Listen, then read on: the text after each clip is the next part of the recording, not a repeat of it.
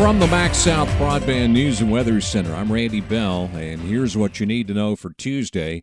Still a week to go before it's officially summer, but it's hard to imagine conditions much more uncomfortable than what we've been seeing in Mississippi this week, with a midsummer-like combination of heat and humidity. Ashlyn Jackson at the National Weather Service office in Jackson says a ridge of high pressure has been parked over the southeastern U.S. It's pulling in moisture from the Gulf of Mexico, and then when you get the heat and the moisture, then we're going to continue to have those heat indexes that are in the 100s. Parts of eastern Mississippi, including Neshoba County, are back under a heat advisory today, but maybe a little bit of relief this weekend if a cool front is able to push some drier air into Mississippi. When you have less moisture, it does drive those heat indices down. But all indications are that this summer may be hotter than normal in Mississippi.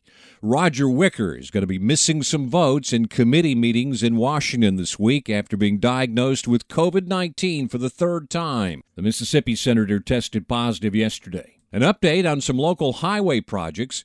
That's coming up next. Redbud Insurance Agency, Mississippi's independent choice for home and auto. More options, more coverage, more savings. 662-289-9950. Call today.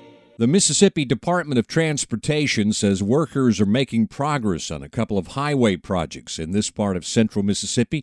A highway is being expanded from 2 lanes to 4 in Neshoba County, and 3 bridges are being replaced on another highway in Leake County. MDOT says the 2 new lanes of Highway 19 between Tucker and Philadelphia will be open this fall as work begins to reconstruct the existing lanes.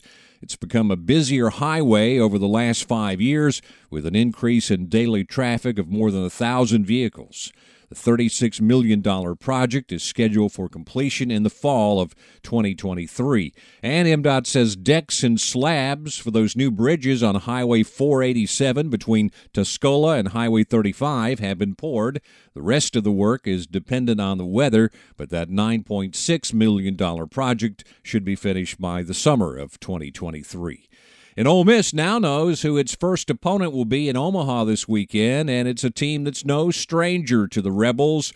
Auburn last night locked up the final spot in the College World Series, beating Oregon State 4-3 to win the Corvallis Super Regional. Ole Miss played Auburn 3 times this season, winning 2 of those games, and they'll meet again Saturday night in Game 4 of the College World Series. Find the latest news and weather online now at breezynews.com, kicks96news.com, and cruiser98news.com from the Max South Broadband News and Weather Center. I'm Randy Bell.